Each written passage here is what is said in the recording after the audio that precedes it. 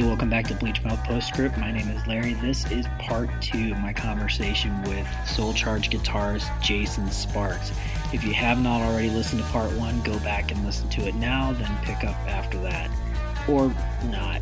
Do whatever you want. I'm not the boss of you. I'm not trying to live your life. I will find a way to get to you someday. Well, I think the difference is, and I'm really talking specifically about the New York scene in the 70s. I think that from what I've read and what I understand, I might be wrong about this, that group of musicians was a little bit older than your average hardcore kid. You know, these were guys already in college, guys and gals. It was a little more artistic, and I don't mean that in a, you know, silly artsy fartsy sort of way, but they were a little, they had a bigger umbrella with Sure. what they considered punk rock. Yeah. I mean, the Ramones sort of codified it, but I don't think that they meant to, Mhm. you know, and things followed after that. And, you know, most of the hardcore bands were really, really, really young guys. Yeah. So I think that the spirit was the same. The idea that we don't want to be a part of this other thing that's going on in society. I think it just manifested itself completely different. And what I mean completely different, I mean, like, as far as I mean, there are some of those earlier punk bands that are just absolutely savage sounding in the context, and not even just in the context. I mean, I'll put any Stooges record up against a lot of hardcore bands, and I can tell you that's heavier, more nasty sounding than a lot of other things out there. But it sounded like much younger people taking what they heard these older cats doing, and they just distilled it their own way. So right. I think the spirit's the same. I think it just looks different.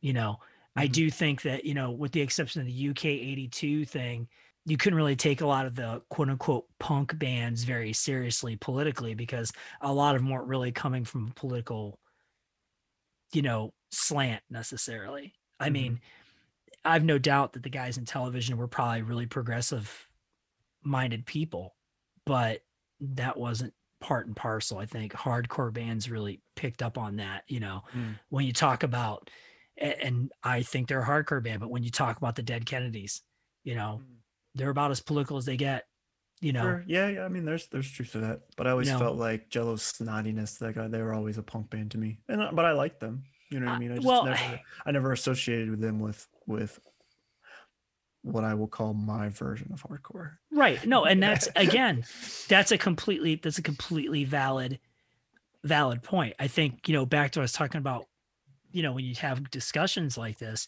a lot of younger people, they just want to be dismissive of the conversation altogether, as if somehow, you know, an older guy having an opinion that isn't necessarily a part of the current groupthink, zeitgeist, whatever, somehow I'm being dismissive of what they're thinking. And I don't think that at all. I mean, I think Dead Kennedys is every bit as much of a hardcore band as Minor Threat was, you know, but they sounded different because, again, they're one step away from punk rock, and hardcore at that time, I think, had a broader umbrella than it does today. I think that hardcore now is much more limited in sound and scope than it was. So? But yeah, I do. I mean, because you have a band that sounds like, and there are outliers, don't get me wrong. I think there are old school sounding hardcore bands and bands that sound more metal. Sure. I think you kind of have one of the two varieties, and there's all the intricacies in between there and things like that. But, and that's really a gross representation of it at large, generally speaking. But usually when I hear a band, like a current band, I think to myself, well, this is the band that people would call punk, even though they're not straight up punk. And this is the band that they would call hardcore. And one sounds to me like a hardcore band. The other band sounds like a metal band, which is fine. I'm not even judging it, you know? Yeah. I just think that I said this in my conversation with Jeff, you know, there were bands incorporating a ton of metal in their sound in the 80s, for better or worse, because there are a lot of really horrible. Like, as a complete aside, look, anybody who likes DRI post dealing with it, I don't know what to tell them. I was never really big I- into DRI, but I have no room for that in my life. yeah, but I mean, DRI coming up, like DRI was like a thrash band. Yeah, the crossover thing. But if you listen to sure. dealing with it and the stuff before that, that's straight up hardcore.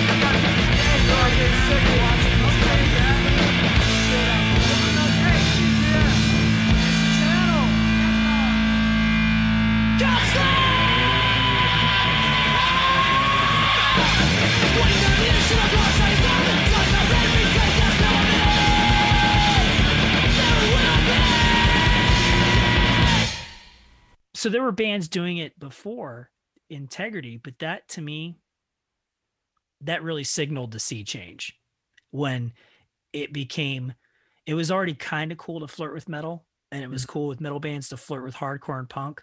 Mm-hmm. But when Integrity, Those Who Fear Tomorrow came out, it was like, okay, everything's different now. Everything's different, for better or worse, depending on what side of the fence you stand on. If you want to stand on either side. For me, I'm kind of like, okay, well, there are plenty of great bands that followed them, sure. And they were directly inspired by Integrity, and got no problem with that, Right. Mm-hmm. But I think that that's when people sort of said, who were playing what I would have defined as metal, calling it hardcore, and they can point to Integrity as the reference point. Yeah. And they're not wrong. They're not wrong, but sure. Do you think that's like do you think that's a regional thing because we're here, or was that like I think for a long time it was regional. Because I think Integrity, I mean, you can't help but hear Judge and Integrity. I don't think Judge was as metal as Integrity was. No, I definitely know, but I think they didn't have the trappings that Integrity did. I mean, maybe, yeah, sure, certainly.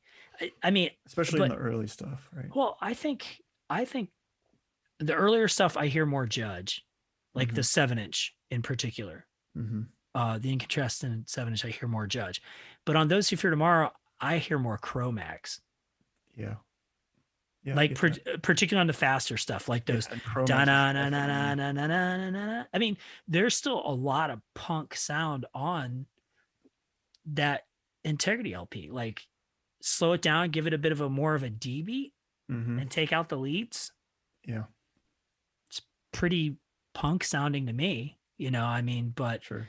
But yeah, I think everything that came after that was drastically changed, and it felt more regional back then, but looking back on it now, it was pretty nationwide, because you can look at the pockets of bands that were kind of like doing that afterwards, and they may or may not have been directly influenced by Integrity, but that's kind of, for me, where I started seeing things going in this other direction.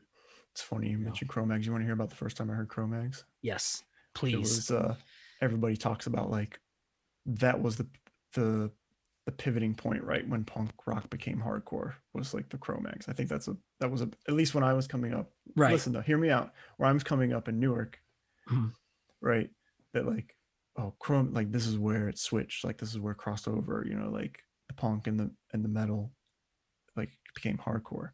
So I'm like, all right, I gotta hear, like, Age of Quarrel, right, changed everything, and it's a great record. Don't get me wrong. So I go to Threshold, right? That was my spot back in the day. And the only thing that they had on the shelf was Alpha Omega. Oh, That's the first time I heard Cro-Mags. I never listened to the Cro-Mags again for like 10 years until I joined Run Double Run and we were covering them. Like I was playing Life of My Own, and what was the other one we used to play? It's the Limit.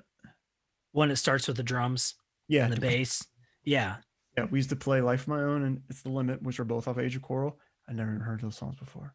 Uh, I was like, dude, like Alpha Omega, what? And then Don Foos, he's like, no, not Alpha. He's like, you got to go back, you got to get Age of Coral. yeah, And then I heard it, I'm like, oh, okay, I get this now. Yeah. I'm like, is that a Bad Brains riff?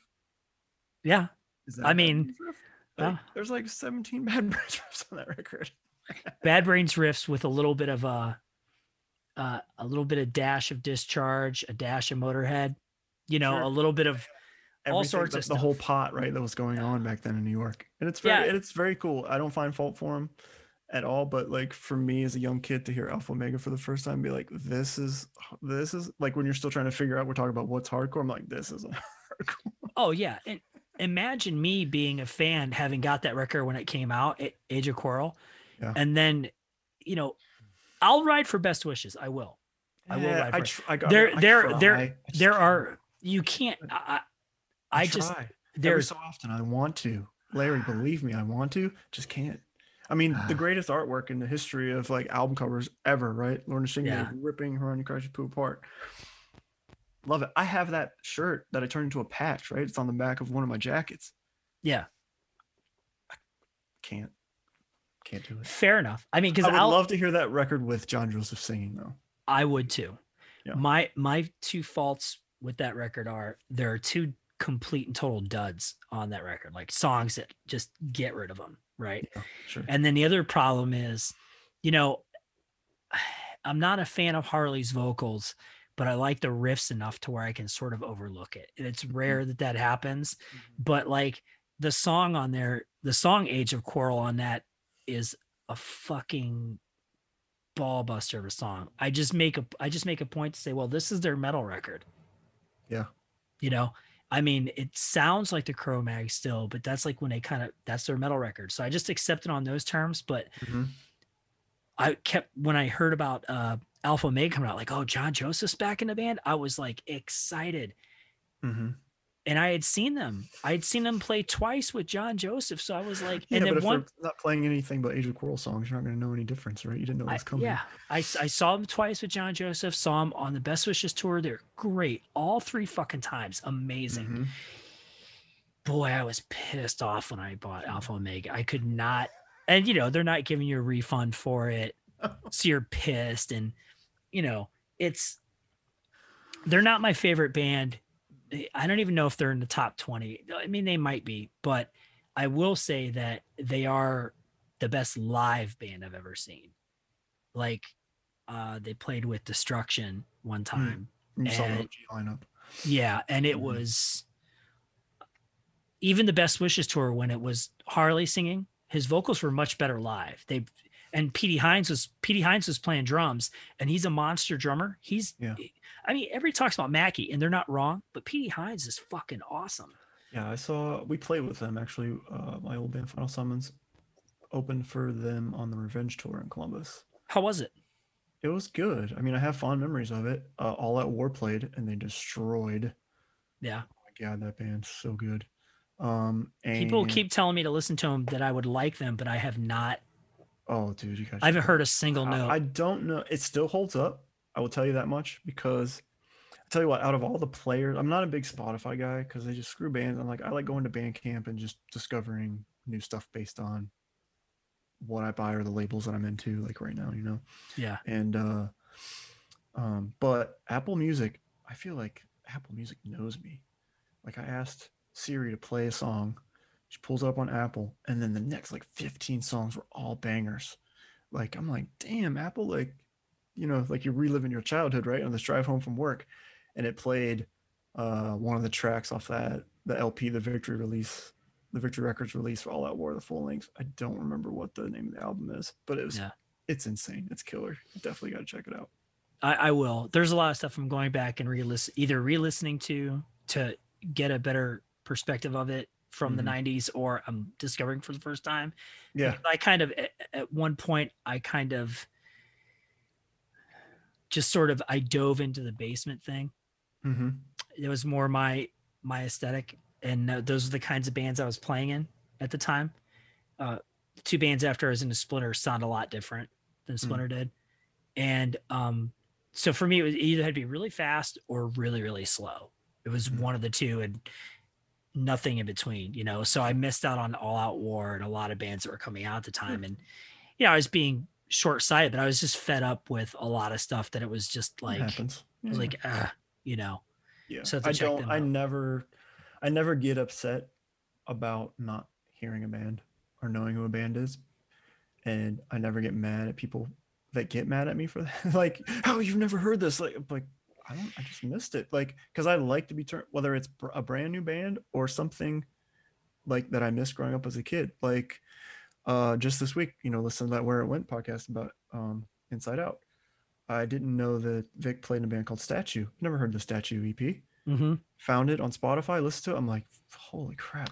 Didn't Chris Bratton play on it too? The drummer from Inside Out? I couldn't tell you. But the singer, I've listened to it a couple times. Singer's vocals are growing on me. Musically, though, very, very good. Yeah. Musically, very good. Vocals, they'll come around. And then Beyond, I don't think I've ever heard Beyond.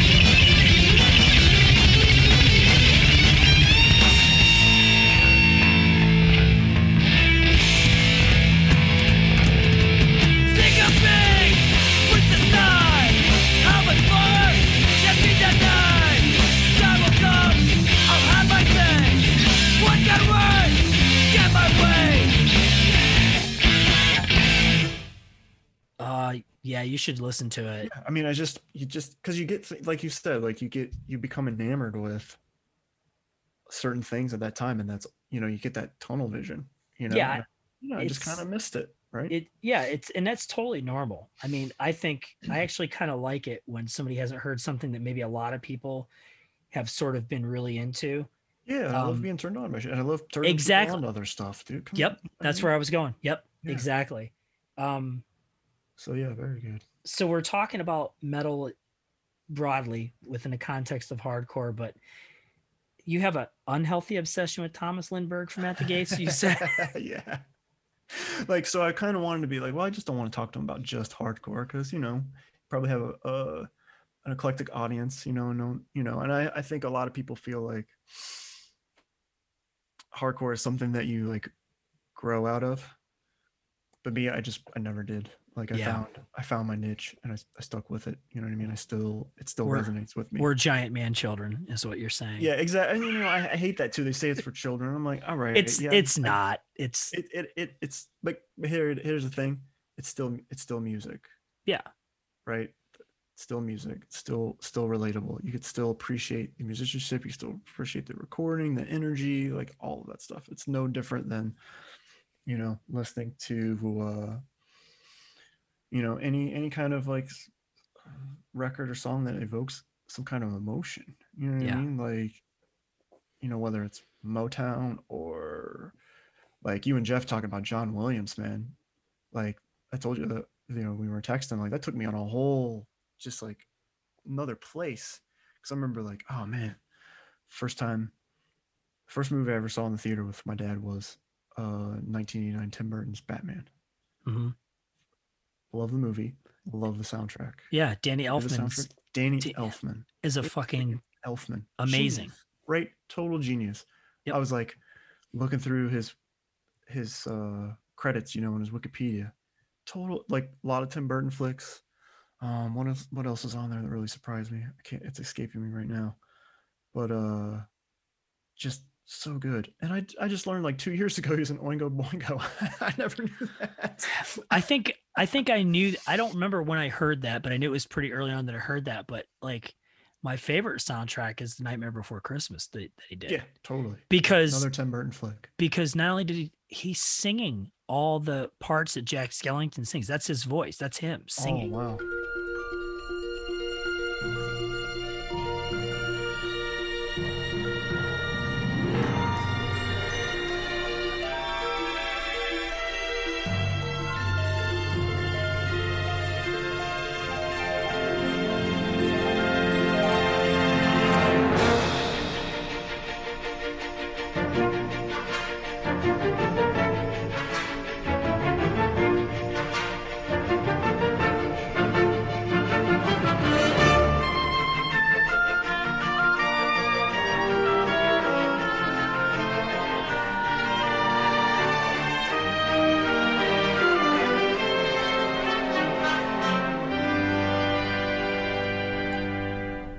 What's this? What's this? There's color everywhere. What's this? There's white things in the air. What's this? I can't believe my eyes. I must be dreaming. Wake up, Jack. This isn't fair. What's this? What's this? What's this? There's something very wrong. What's this? There's people singing songs. What's this? The streets are lined with little creatures laughing. Everybody seems so happy. Have I possibly gone daffy? What is this? What's this? There's children throwing snowballs instead of throwing heads. They're busy building toys and absolutely no one's dead. There's frost in every window. Oh, I can't believe my eyes. And in my bones I feel the warmth that's coming from inside. Oh, look, what's this? The hanging mistletoe. They kiss? Why, that looks so unique. Inspired! They're gathering around to hear his story, roasting chestnuts on a fire. What's this? What's this? In here, they've got a little tree. How queer! And who would ever think? And why? They're covering it with tiny little things. They've got electric lights on strings and there's a smile in everyone. So now correct me if I'm wrong. This looks like fun, this looks like fun. Oh, could it be I got my wish? What's this? Oh my, what now? The children are asleep. But look, there's nothing underneath. No ghouls, no witches here to scream and scare them or ensnare them. Only little cozy things secure inside their dreamland. What's this? The monsters are all missing and the nightmares can't be found. And in their place there seems to be good feeling all around. Instead of screams, I swear I can hear music in the air. The smell of cakes and pies are absolutely the sights, the sounds, they're everywhere and all around. I've never felt so good before. This empty place inside of me is filling up. I simply cannot get enough. I want it, oh I want it, oh I want it for my own. I've got to know it is this place that I have found. What is this? Christmas Town? He doesn't do the voice during the acting bits, but the songs, Sure. that's all Danny Jack Elfman. Skellington singing. Oh, I didn't Yeah, know that. that's Very Danny Elfman, and he's Very cool. awesome. Yeah. But Tom Tom Lindbergh doesn't sound like Danny Elfman, so No, he doesn't. So yeah, to circle back, trying to like get away from this hardcore spiderweb that we're in right now. Yeah. Like At the Gates, Slaughter of the Soul, when that hit in the late 90s, it was another like, what is going on with Sweden? Like, what is going on over there? It was so good. I would love to say that I love Swedish thrash, but it was just had obsession with At the Gates, and then that band they did after The Haunted, and then I found Skid System. yes, Shit. yes. Skid System. Holy fucking shit.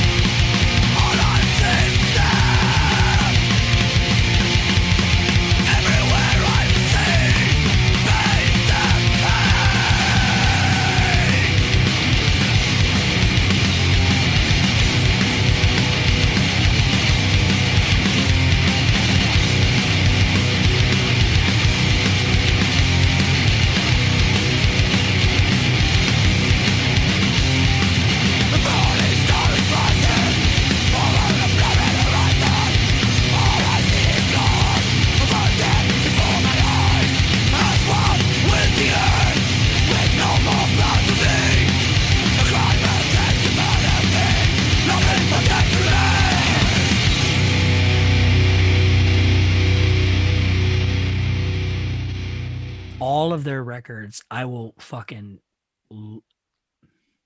Dude, right? They're so good. They're so It's- ridiculously And you know good. the thing that I didn't want to put it in the top 5 is because my favorite Skid System record, Stigmata, he's not on it, right? He was out of the band in like 04, and that came out in 06. But kids that are into D Beat and the crust, when they talk about His Hero's Gone, Tragedy, Trap Them, all those kind of bands, I'm like, you ever heard Skid System? And they're like, no, what's that? I'm like, Thomas Lindbergh from At the Gates, baby. Yep. Here you go. And I just sit back and I just watch their heads explode. I They love that feeling. they give me the same feeling that Nausea used to. Oh, dude, when From you were New talking York. about, yeah, when you were talking about that with Ashley, I haven't heard them since hearing the New York Hardcore The Way It Is comp. Yeah, It's so good. and that's a great song. That's a really Yeah. great song. Yeah. But if you listen to say like the Cyber God 7-inch and compare that's more in line with like Skit System. Right. Yeah. If I'm even saying Skit System right, it might Yeah, even be. I think I'm pretty sure yeah. it's Skid System. But I mean, the English translation is Shit System, but I think yeah. I don't know if it's pronounced that way or not. I couldn't tell you. But you know, so Nausea really set me up for that. And yeah, the Cyber God 7-inch in particular. It's funny because a lot of people don't know, the drummer for Nausea, Roy Mayorga, he's a drummer for Stone Sour. Shut the fuck up. Yeah, and he Really? played drums in Soulfly for a long wow. fucking time. Oh, That wow. makes more sense because I could see how, Yeah, because you know, Cavaliers loves hardcore, right? He Yeah. loves punk and he loves hardcore. yeah. So I definitely see that. But yeah, happening. I mean, Skid Systems, that scratches an itch that, you know, unpopular opinion time, that Tragedy will never scratch Oh, for I me. totally agree. I- love I- those bands, but yeah. I cannot stand Tragedy. Cannot stand them. I mean, I just throwing it out there as a name that kids, you know, that are into like hardcore kids that are into the D beat stuff throw out. Yeah. That stuff for me kind of really peaks at His Hero's Gone with what's that record? 36 Counts of Arson. Is it that one? I think so. So good. And seeing them in Columbus, and then I mean, you kind of find the cream of the crop with Skid System, and then there's like me, I've always loved going to local shows, bands like Pillars Mhm. Destroys. They're You know, good. that's where Beth came from, you know. Yeah. Bass player and Soul Charge came from Pillars, and Mike Burrows, who was the drummer for a really long time, played on the Abandoned record, is one of my good friends. We worked at Guitar Center together for almost 10 years. Yeah, that's a Yeah. really good band. Yeah. I also like Victims from Sweden quite a bit. They're Yeah, I they're remember that. they're ostensibly a D beat band. They did a bunch of records on Havoc, and their guitar player was the bass player in Nazem for a little while. I don't know if you're familiar with Nazem. Then the name, I know the name. Yeah, you should look into Nazem. They're a grind band, but they Mhm. really they care about writing songs. Sure. So there's a lot of harmony going on there that you don't anticipate, and Mhm. song structure that makes sense. And like if you listen to the Helvet LP, it's incredibly catchy. I don't think of grind and catchiness in the same, you know, because when I go to Sure. when I go to listen to grind bands, I want a different thing. Let's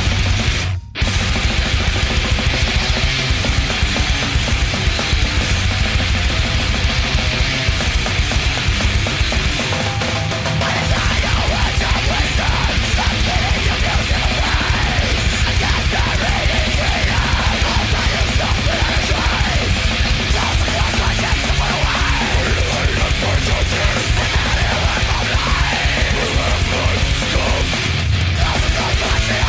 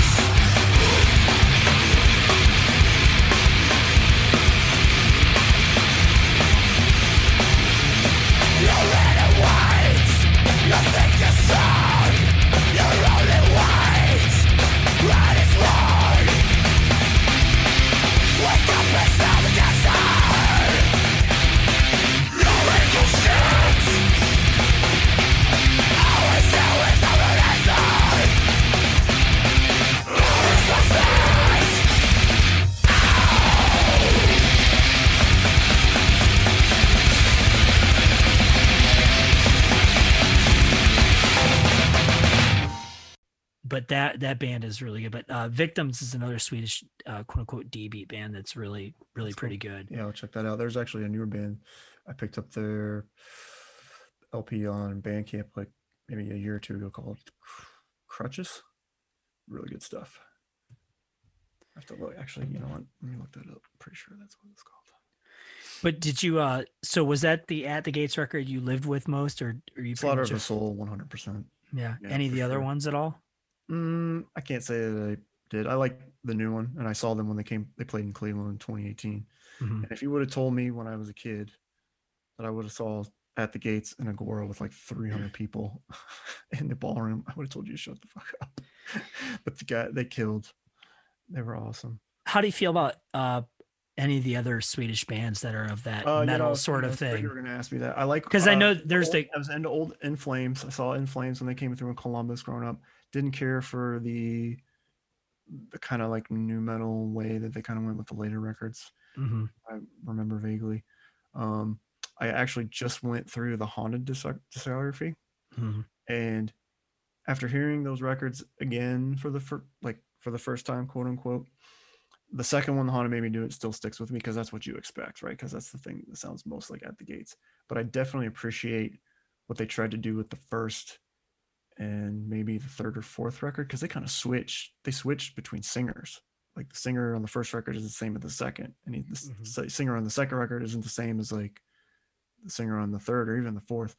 But when I got into the Unseen, I had to take a break because that record's just terrible. Like I don't like to shit on stuff, but I was like mad. And it's very rarely when I commit to something like that, I don't make it all the way through, and I had to stop. Like I just needed to like a palate cleanse. So I haven't finished the discography yet. But still with the Haunted, it's the Haunted Made Me Do It for sure. Because that's kind of when you hear ex-members of At the Gates, that's what you expect. But back to the Thomas Lindbergh thing, and this is always a controversial hot take with my metal friends, is that he did a guest spot on a record for the band The Crown, called Crowned in Terror, and that record fucking rips. It's probably one of my favorite things that he did outside of At the Gates and Skid System, because he's got Lock Up, he's got Great Deceiver. I mean, he's all over the place. But that Crown record, what's funny about it is like a few years later they re-recorded it with their original singer, and the original singer has a much more guttural kind of like death metal growl. Yeah. And I don't think it fits the music at all. Like I like Thomas's like thrash, like the screeching, yelling kind of like thrash vocals so much better. And for a long time I was like, I was like, all right, we'll probably end up talking about this. I should see if I could find it. It used to not be on YouTube. Like they took it down. Someone has since posted it again, but it was like they almost tried to make it like it didn't happen. Like with Thomas, and I'm like, I don't know why. It's one, and then my buddy Arnie, who's like a super huge metalhead, he's like, dude, fuck that record. It's not a death metal record. I'm like, it's probably why I like it. Yeah. Because I prefer the melodic death metal, the thrash over the caveman style. Over the I couldn't even tell you a death metal band these days. Over like what we grow up with, what was huge, like the the Cannibal Corpses and the I'm not a Cannibal Corpse. I'm not a Cannibal Corpse fan, but like the Swedish bands, Slaughter of the Soul for some reason didn't stick with me when I first heard it.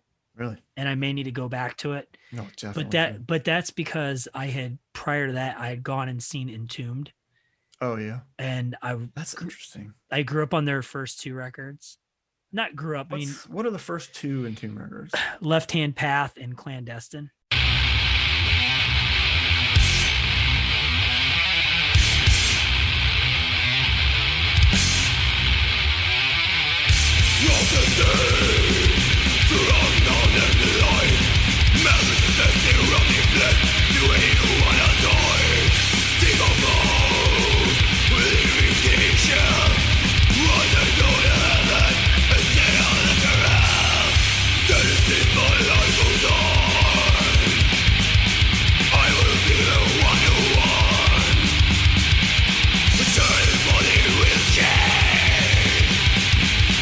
But my soul is lonely anyway.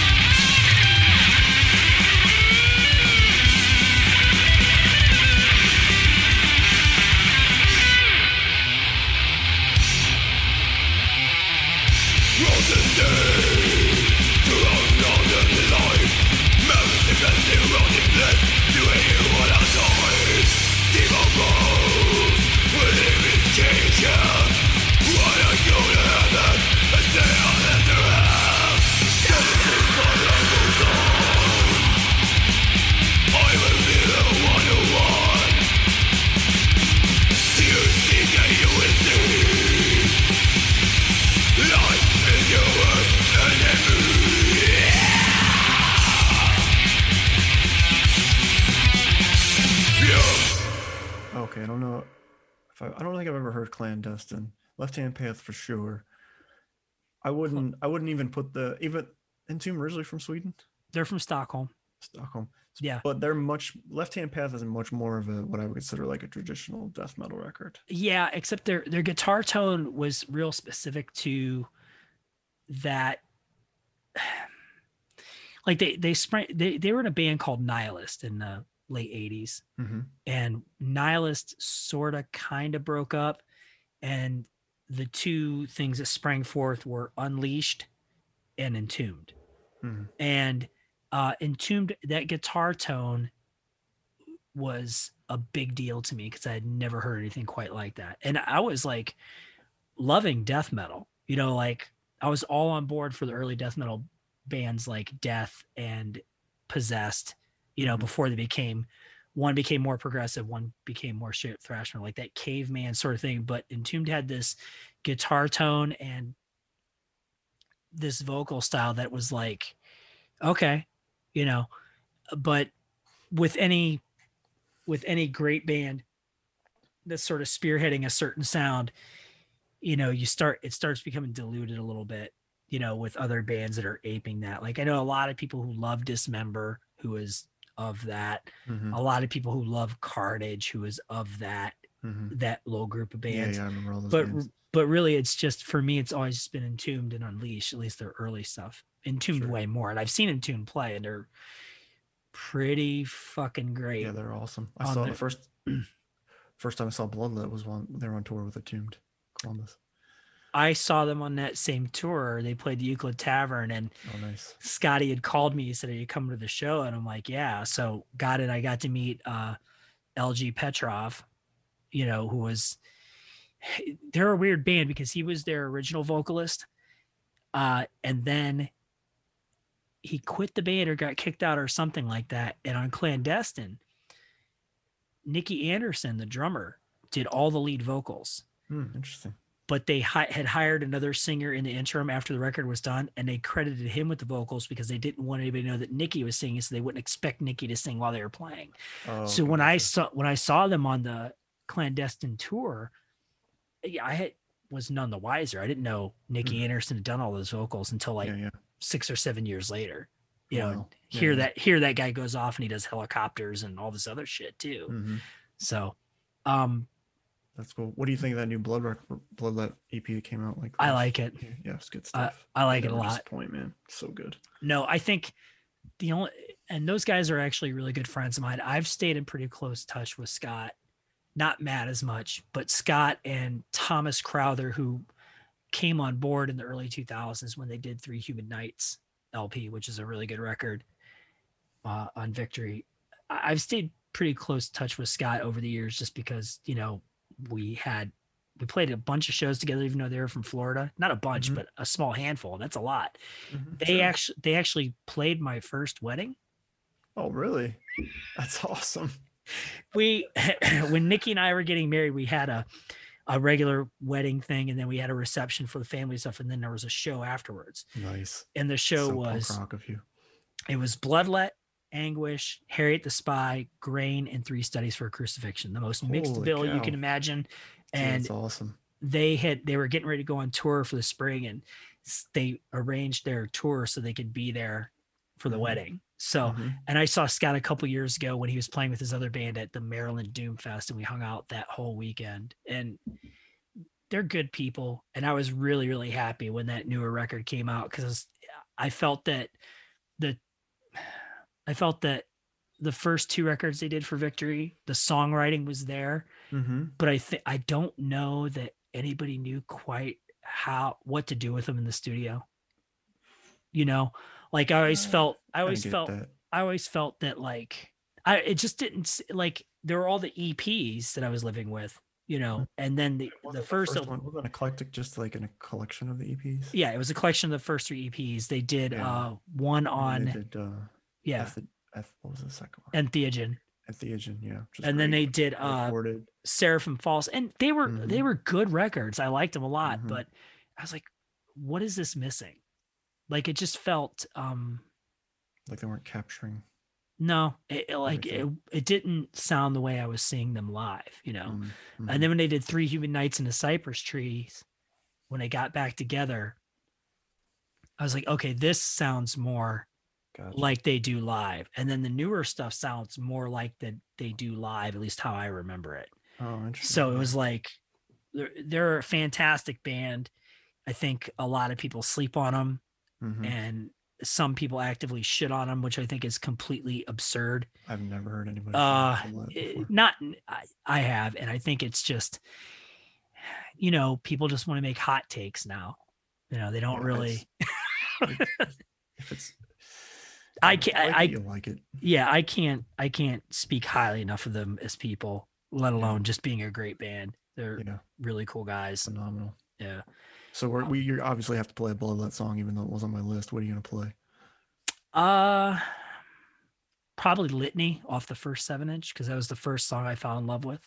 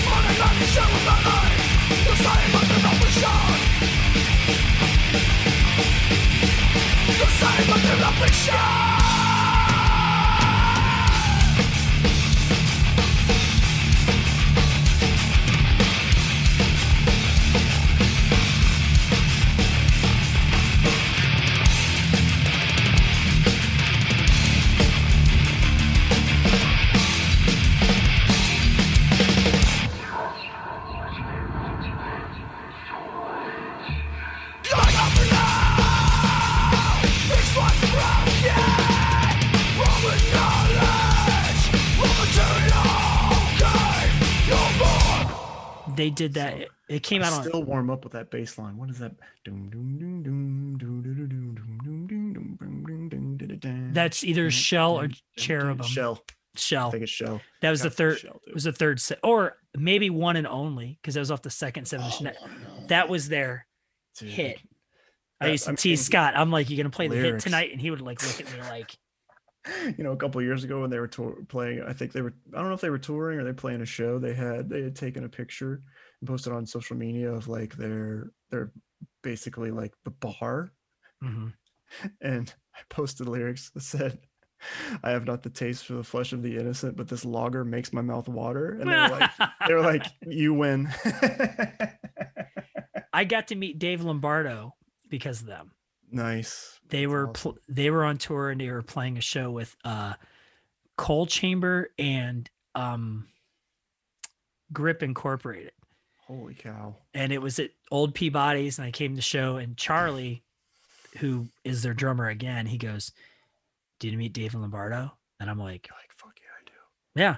So I figured we were gonna go to the bar. It's like, no. So we went on the bus, and I was like, "Oh, wow. okay." You know, Yeah. Right on. nicest dude. Totally Yeah. every bit as laid back as people say he is. Just like, Sure. "Hey, good to meet you."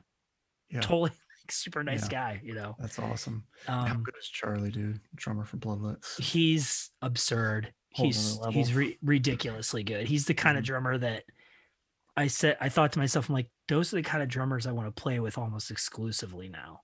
Like guys who are really technically proficient but can rein it in when you absolutely need them to. They know what to play, when to play.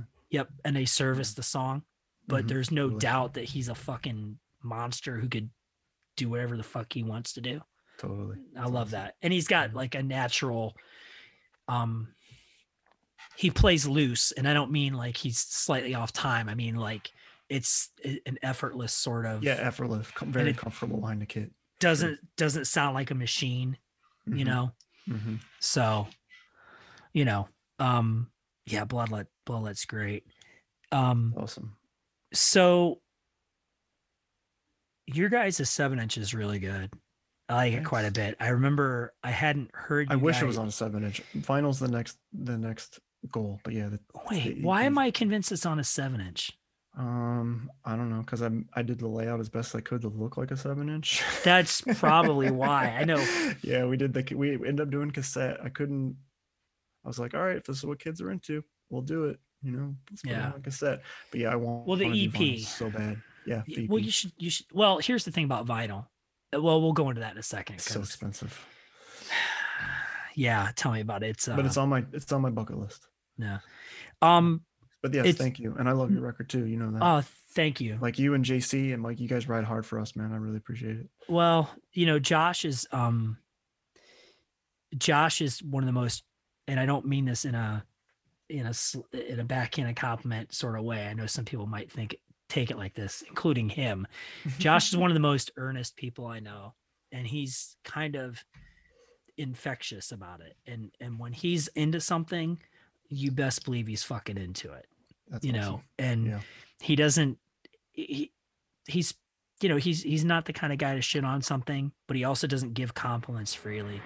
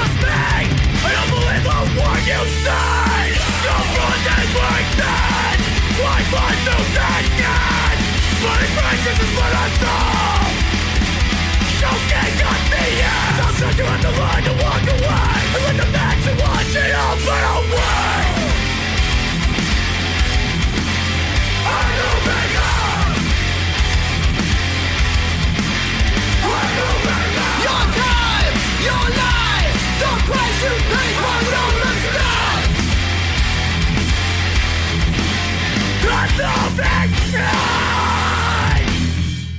But I was really happy like when I saw you guys play. I'm like, it was such a cool bill because you had like, In Cold Blood was headlining and you guys and us and who else? Persistent or you're in Yeah, persistent. us. Axioma. Yeah, Axioma. That's right. Because John did double duty that night. Yeah, totally.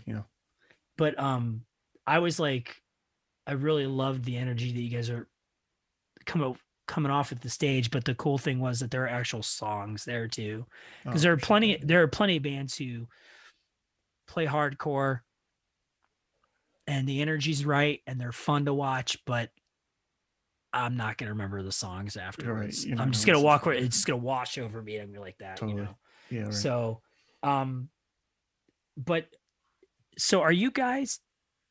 Did that come out on cassette on Delayed Gratification? That's kind of why I'm bringing this up because you're talking about some of the newer labels. On your list. I was You're actually a talking fan of Delayed Gratification before Vladi put out the EP because we just dropped it. We did a promo on Bandcamp, and then got the buzz like, hey, because it was a long time to get things together because everyone was playing in other bands. David, our drummer, was playing in American Werewolves and Snakes at the time. Elliot, our singer's in Harvey Picar. It's a band he plays guitar in. And then our first bass player, who we practiced with, and he originally recorded with Ian, but by the time we got around to putting it out, we re-recorded the tracks with Beth. Like we just thought that was the fair thing to do. Yeah. Rich was also playing in Snakes and American Werewolves, I think. Wow. So dude, it was impossible, right? But I had been sitting on these songs for so long, and I felt like it's now or never. Like I got to do something with this stuff.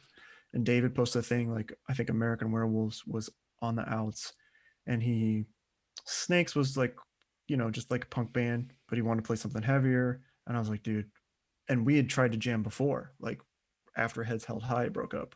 He and Rob Schultz and Elliot played in Heads Held High. I don't know if you've ever heard them or caught them, like back in the early 2000s. Great hardcore band. So we had tried, and we had jammed once at my house with Rob on bass, me on guitar, and Dave on drums, and it went really well. But none of us were in a position where we could practice on a regular basis at either one of our houses, right? Yeah. It's just that issue you have with kids and married and work and all of that stuff. Like, so it just got delayed again. And then I was like, man, why don't we do something with this? It's like, oh yeah, I remember those songs. They were good. We'll just jam at the Snakes practice spot. And we started putting the songs together. And then Rich jumped on board, but then was also playing in two bands and going to school and working, and decided he didn't want to be in another band, which is totally fine. And Elliot jumped on to sing. And just as we were getting ready the songs were solid and we're getting ready to go to the studio, Elliot went on tour with Harvey Picar for like 2 weeks. And you know how it goes. Like, you're in a band with everybody that's in other bands and you guys are really far apart. It's hard to get together, right? Yep. So at this point, the expectations are very, very low. Like, the bar is so low. That way, if we do anything, like, I'll be happy with it and satisfied. Yep. So we finally got into the studio with Ian, who plays drums, and Harvey Picar. We tracked at his house, and then Noah over at Mercenary. He mixed the masters for us, and it was so fulfilling for, I'm going to be 42 next month. And for the first time, putting out something that I actually wrote and played on. Yeah. You know what So I mean? how long after Run Devil Run what's the time frame we're talking about between that and this? Are you talking about from when it came out or when I wrote the songs? Well, between the time that you were playing in Run Devil Run. So Death and Taxes and Southpaw were songs that I wrote in Run Devil Run for Run Devil Run. Like, people ask the sort of outro to Southpaw, like, is that Foose singing? I'm like, no, it's me. It's like, kind of sounds like Foose. So I was like, well, I wrote it for him, 15 years ago. But again, okay, that's the great thing of hardcore. Like, it's kind of just timeless, right? Like, I like, we say we're man children, right? And hardcore's for children. But I think the cool thing is that connecting that, because you're a father yourself, right? Kids love predictability. Like, they love to know when things are happening. And the exciting thing about hardcore is like, oh, here comes the mosh part. Like, here comes the gang vocals. Like, I get so worked up about it. Like, still to this day, 42, like, oh, this is where they better go with this, right? So writing a song, you can write a hardcore song 15 years ago and then put it out today, and it's still like, the goal is it's still relevant, it's still good. Yeah. You know, maybe your guitar tone's more modern, maybe you're singing about different things, right? Because you're older, a little wiser. But yeah, I mean, it was basically 15 years, and the other 3 songs I wrote with the drummer. Like, I played in Names from Graves shortly after Run Double Run. I don't know if you remember, that was with John Millen from Committed. But I was a hired gun in that band. Yeah. Again, like, their EP had already come out. They needed, I think John was on guitar at the time. They needed a bass player, so I jumped back to bass, and we toured, and it was great. It was fun. When that kind of ran its course, I didn't do anything for a long time because my career at Guitar Center was kind of taken off. So I never did anything. Like, I actually demoed the songs with Mike Burrows from Pillars, played on the Pillars record when we worked at Guitar Center together. Like, hey, I know you're not really, like, he's not really into hardcore. There's some bands that, like, we really agree. Like, he rolls hard for His Hero's Gone. He likes the D beat stuff, like the crust punk. But he also really likes stuff like Strike Anywhere, right? Or Rise Against, even, which even surprised me. I'm like, well, this is I mean, it's in between. You know what I mean? Not so much this, not so much, but it's in between. So this, at least, like, demo for me, right? So if anything, like, I'll sing on it. Or I thought that maybe at the time, there was feelings that Run Devil Run might get back together and might put it on the record. It's like, at least I'll have something to hand Foos to write lyrics to, So that it was kind of like, and then again, like, time just gets away from you. Yeah. Right. So we had broke up officially, and gosh, when the heck was that? 2004, maybe. And then we did like a little reunion show as a fundraiser in 2006.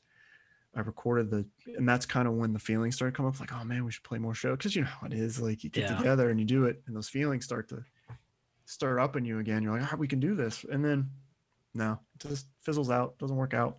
Demos I just sat on forever. But,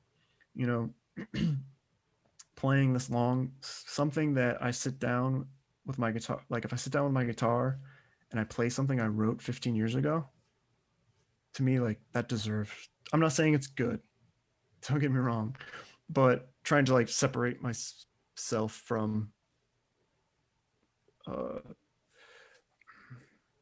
think how to say, like, just kind of to separate myself from the fact that I wrote it.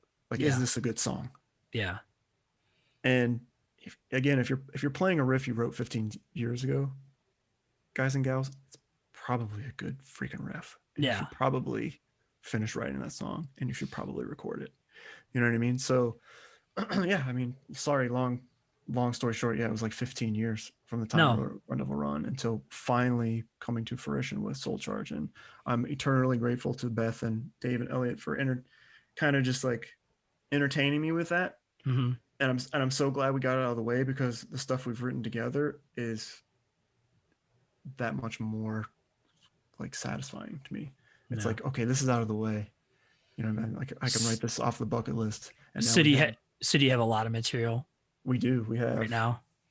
We have the first song we ever wrote together as a band was the single we dropped back in March to raise money to help raise funds for Beat the Streets Cleveland, and that was before the whole world exploded. So we got to kind of circle back and try to, like, that single still sells, the merch still sells, and that money's kind of sitting in an account for them. But once things started to kind of explode with COVID and the George Floyd thing and all of that, it was just kind of like I feel like we kind of just sort of lost momentum. Like the I don't know, I feel like priorities shifted for everybody, because now people aren't working. Everyone's hard up. Like, we've already spent that first stimulus check.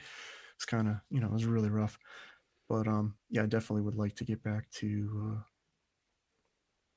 put some focus on that to help raise money for that program. It's a great program. So yeah, that was the first song we wrote together, and we have 2 songs that you've actually heard that we play live that we just haven't recorded yet, and that's Cash Cow and another one that's in French. Elliot wrote the lyrics and named it. I can't ever remember the title of it, but it's along the lines of that more melodic kind of, because we have melodic hardcore leanings Mm-hmm. I feel, Yeah. which some people have criticized that this song's weird. I'm like, okay, like yeah, maybe it doesn't fit as like a traditional, well, you could sell old school hardcore song, but it's still in the same vein to me, and I love it. And Elliot wrote the lyrics for that, and they're great lyrics, and it's a great song. That's that Words and Pictures song. Mm-hmm. Um, So you guys are you guys gonna actually try to press that to vinyl then? Is that something you're thinking about, like the stuff you've already put out? I think that I'm not sure. I'm not gonna close the door on it, but I feel like the EP at this point has kind of run its course. Like we did a second press once we sold out of the first two colors, the clear and the yellow. We did it again on purple, and we added the single, Mm-hmm. the sackcloth grin single to it. So I feel like maybe like if someone wants to, Yeah. but we'll just see where it goes. So what have you been doing with your time in COVID in lieu of playing shows? The whole time. I've been what was the word? Essential. Yeah. Right. I worked for a manufacturing plant here in town as the warehouse manager, and yeah, it didn't stop. We did plumbing tools, and construction didn't stop until recently that place closed. The ownership sold, and they moved the company to Wisconsin, and I wasn't moving there, so I stayed with them until we closed the doors October 30th, and then I started a new gig a mile up the street working for a company that does PPE. Sorry, just work, dude. It's like a lot of work, and trying to write a couple new songs for Soul Charge. Dave and I got this another side project, very same kind of in the similar same vein as Soul Charge, but it's with buddies that are in our buddy Mark from Disappear is going to end up singing on it, and this is a project that Kevin actually reached out to me about. So we're writing records for that. We got studio time booked. We're going to go in and do our tracks and probably put it out digitally. Who knows, 5-6 songs. So we've been writing for that, and just a lot of reading and meditation and just trying to keep my wits about me, man. Yeah. Watching a lot of movies. A lot, not really. I kind of just had a total blackout from movies and TV and music for a few months. I was just reading and meditating, and just now getting back into watching TV. And it's weird how much, like how much it hurts to watch, because we watch on our phone mainly. Like my kid watches his YouTube videos. Like our TV's for video games down in the basement. We don't watch a whole lot of like maybe movies every once in a while. So yeah, I'm getting back into the groove. It was I stayed home. I wasn't feeling well one day a few weeks ago, and stayed home and I binged was that season 3 of Big Mouth? You ever watch that show? No, Dude, Big Mouth's hilarious. The TV I mostly watch is like old stuff. Like I'll sit and watch episodes of Star Trek that I've seen a billion times, because it's because I can get up and do something around the house, and not have to worry about it. Sure, yeah. I don't watch a ton of new TV. I watch a lot of old movies. Oftentimes it's because I listen to music so actively when I'm listening to it. My background music, as it were, is actually TVs and film.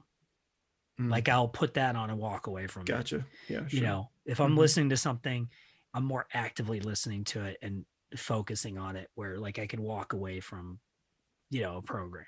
Sure. Yeah. I gotcha. So yeah, it seems like,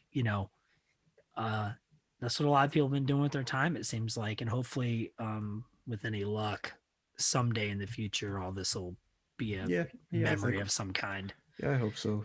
Spring, summertime. I don't know if we'll be playing shows, but at least we'll be able to see each other in person again. Yeah. I hope.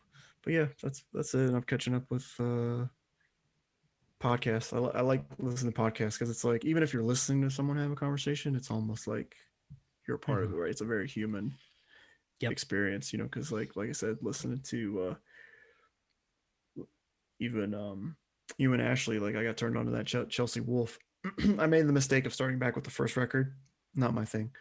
I only listened to the one she listed, and I thought, okay, I've got this. This is the one I need. Yeah, that song's pretty much it for me. But it was cool to like check out something not completely outside of my wheelhouse. I just don't really, I don't know, resonate with that stuff, so to speak. Like I love, I went through a little Susie and the Banshees Kick and Switchblade Symphony and that kind of stuff. Like just a couple weeks ago, I went through, their songs. I'm like, okay, that's kind of the vein. And then the stuff, her early stuff, I'm like, this all sounds like Oathbreaker interludes. Yeah. You ever get into that band, Oathbreaker? Don't They're know kind of anything like, about 'em. yeah, you should check them out. Female fronted, quote unquote. Kind of, I don't know, doomy, crusty stuff, but they have those little interludes like Chelsea, like where it's just like one guitar and it's the same riff kind of like over and over, but it's only for a few seconds. It's not like 5 minutes or whatever. I like some doom stuff, but I'm really like the same way I am with like say Sick of It All. Like there's a record and I've got the 1 or 2 records and then I don't need anything else. Sure. Like I think we brought up Electric Wizard, and that music, I can see why people are put off by it completely. It makes perfect sense. First of all, the imagery and stuff is kind of dopey. And I don't mean dopey in a drug sense. I mean just kind of dumb. Sure. But like the record Dope Throne has Satan smoking a bong on the front of it. And I'm like, okay, this is kind of, but it's a great fucking record. But guess what? I only need that one and Let Us Pray. And they've got a million records, million fucking records. I don't know if I've ever heard that band. Yeah, I mean it's sludgy doom. And those are the 2 records where there are like songs going on and not just somebody banging on one chord and droning it out and just trying to sound sick, bro. Yeah. Just like, right. And there's a place for that too, because I do like some of that. So like I like the early I Hate God records. I like the early Grief records, like because it was such a change of pace of what I was listening to at the time, Sure. But again, with anything, you just need a couple of them and the rest can all just take a fucking hike. It's like, Sure. I feel you there. So I don't know. Well, it was cool talking to you, man. I mean, this is a lot of fun. I know we didn't hit all the points. Like I know you wanted to. I felt like we're going around in circles a little bit, but it's all good. No, that's okay because it's funny. It goes where it goes. I felt that way with Jeff, but then when I listened back to it, I'm like, okay, and some conversations do that, and that's perfectly fine because none of this is perfect. It's not an interview. It's just dudes talking. Yeah, that's all it's supposed to be. Right. I'm sorry I didn't shit all over Judge like you tried to goad me into. We didn't talk about RoboJocks. What the fuck? Yeah, I know. We didn't talk about RoboJocks or Judge. Hey, look, I will say this. I like Stuart Gordon as a director. The guy who directed RoboJocks, because he also directed Reanimator. Oh, really? Yeah, same dude. And Reanimator to RoboJocks. Yeah, and the idea behind RoboJocks is perfectly fine. And the effects for the time, it was stop motion. Okay, that's perfectly fine. But man, that acting was perfectly so fine. No. Perfectly No. fine. It's so good though. It's a super fun movie. It is fun, and that's my favorite part about it. Yeah, I'd watch it again. Don't get me wrong, but just from I have. I've seen it multiple times. Yeah, I don't know about multiple times, but it was just. I mean, it was just one of those movies that was all on HBO. And our thing at Guitar Center at lunch is everybody would bring in like their favorite movie, and people were just bringing, like Someone Beat Me to Batman, and someone bringing Reservoir Dogs. I mean, everyone's favorite movies when you're in your 20s. Yeah. And I'm like, you know what? I'm totally gonna take these guys for a fucking ride. I'm gonna bring in RoboJocks. It was kind of like almost like I was trolling him, but we all got a laugh out of it. And it's like, you know what I mean? That's what it's all about. It's all about fun. It is, exactly. All right, well, I'm gonna let you go, man. Cool. Yeah, man. Kids got to go to bed, so yes. Appreciate the time. It was fun. Yeah, for sure.